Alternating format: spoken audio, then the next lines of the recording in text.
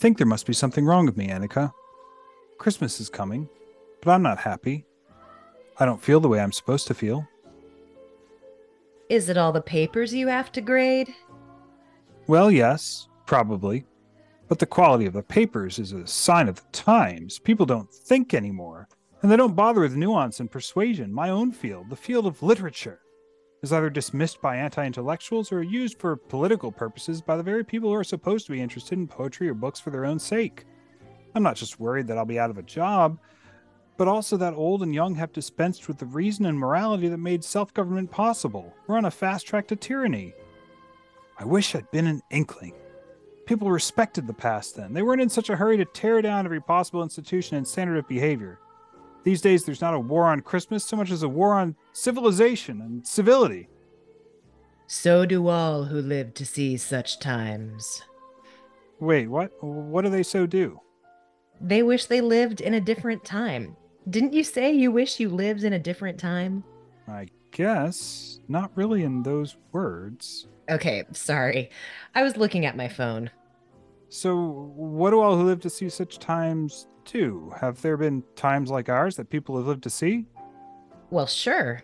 You know, that time that Sauron nearly took over Middle Earth. But that didn't really happen. I don't have time for your technicalities, Chris. My point is that you're the only person I know who can complain about a lack of rigorous thought and then turn right around and say something so absurd. The Inklings had problems too, even at Christmas.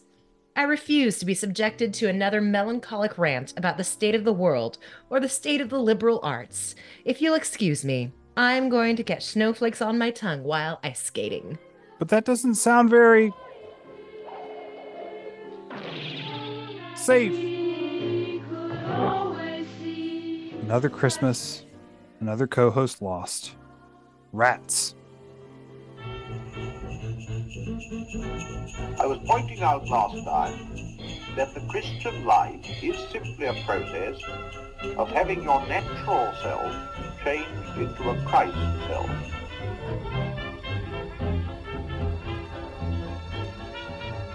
Welcome to the Inklings Variety Hour, where fans and scholars of C.S. Lewis, J.R.R. Tolkien, Charles Williams, and others discuss their works and lives.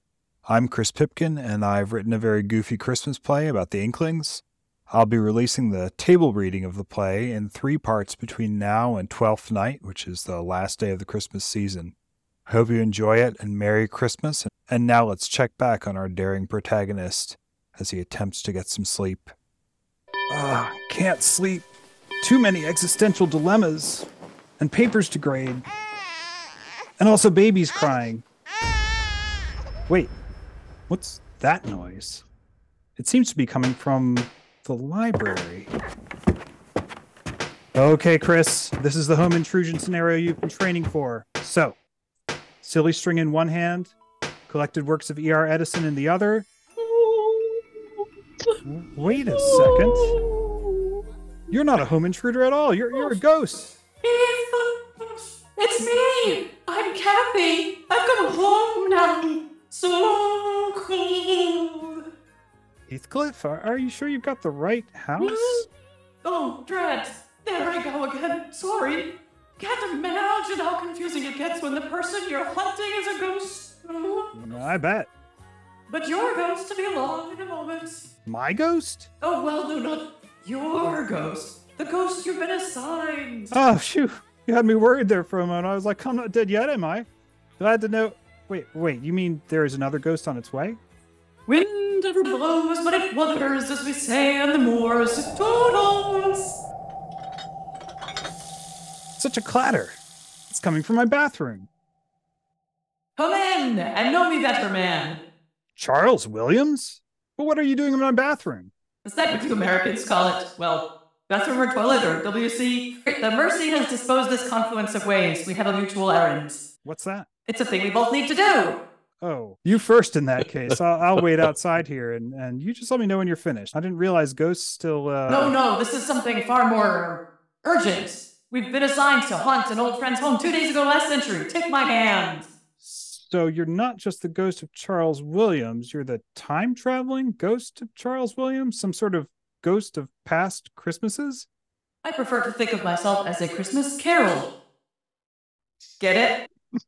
Not really, no. What's with all the clanking and clattering? What are you hiding under your cloak? Oh, you mean these? These are just the chains I forged in life. They seem pretty inconvenient. Are they what you have to wear as penance because of your various indiscretions? Indiscretions? You know, all that magic and adultery. No. My own impossibilities are not your affair. They will be dealt with in heaven by the omnipotence. In the meantime, I'm charged to bring people to the past so they stop idealizing it. Oh, but how? Simple. Coherence. Wait, how? To the omnipotence, all time is eternally present. But wouldn't that mean that all time is unredeemable?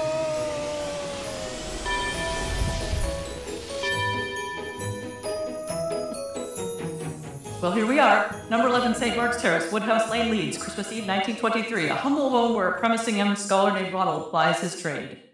Is that J.R.R. Tolkien? It is indeed! Let us watch him in his small, poorly heated study, smoking the old pipe as he marks yet another round of exams. Oh, these deadly dull exams. It's not just that they're bad. I could bear it then. They're so staggeringly boring, they're making me lose interest in my own field. Even something as wonderful as Werner's Law seems unappealing when they write about it. A schema for understanding why sound change laws deviate from Grimm's Law. Schema. Vague and dull. Doesn't even mention voiceless fricatives. Probably couldn't tell a voiceless fricative from a hole in the ground.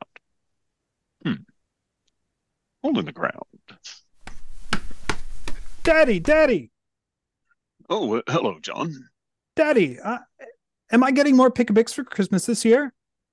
Pick-a-bricks? I thought you wanted lots bricks. No, Daddy, I'm a pick-a-bricks man, you know. Yes. Well, do keep an open mind. We will have to see what Father Christmas brings. Edith, John's up here. I'm still marking exams, love. Right. Sorry, darling. Michael's been burying all our cutlery in the garden. Will you be up here much longer? I'm afraid so. Look at this stack of papers. My students seem to think that if they write more, it'll somehow hit on the correct answer. Absolute epidemic of logorrhea at the university this term. I wonder why your pupils are so prone to writing so much. Wherever did they catch this logorrhea from? What are you insinuating? I'm not insinuating, I'm implying. What's the difference? Shouldn't you know, dictionary man? Now, don't be late. John misses you. I miss you. What about Michael? Michael does not feel your absence quite as keenly as the rest of us. He may have buried your spare pipe. Actually, I'd better go down there and see what new devilry he's up to. Come on, John. Let's leave Daddy to his precious exams. It's as though they think I prefer it up here. Maybe I should call it an evening. But tomorrow's the 24th. If I don't finish now, I'll be working through Christmas Eve like some sort of dashed elf of the inferior variety. Dashed elves and their works. And the whole time, my heart is sick for this fairy language, to which I have no business spending so much time adding to. Edith and the boys see me little enough as it is. I don't pray enough, I know that, and I don't write enough scholarship either. But every time I think about language or even mark these dull papers, 100 new ideas come flooding in concerning the speech of my gnomes or a new lay. And if I'm lucky, if I can catch hold of a single... Oh no, it's the 23rd. The Father Christmas letter. John will be expecting it tomorrow in the post. Let's see. North Pole, Christmas Eve, 1923. My dear John, it is very cold today and my hand is very shaky. I am 1924. Oh no, 7 years old on Christmas Day.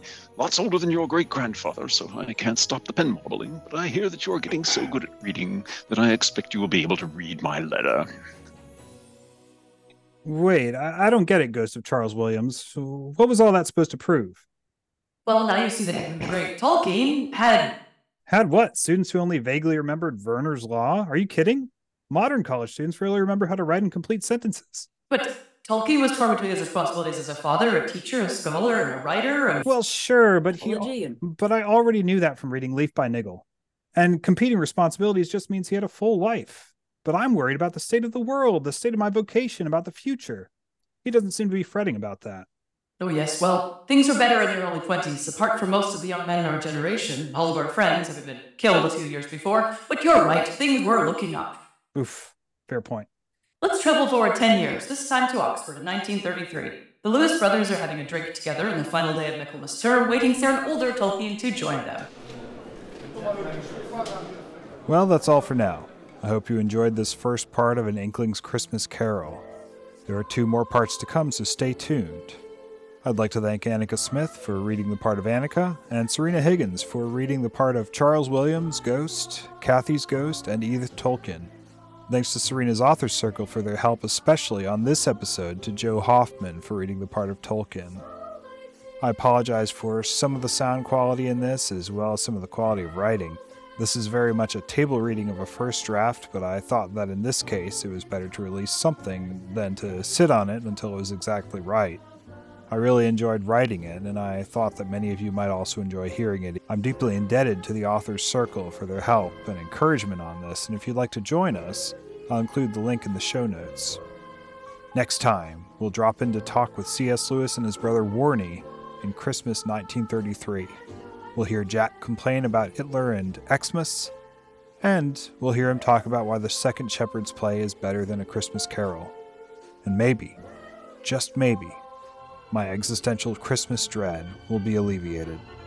If not, should still be fun. See you then, and have a very Merry Christmas season.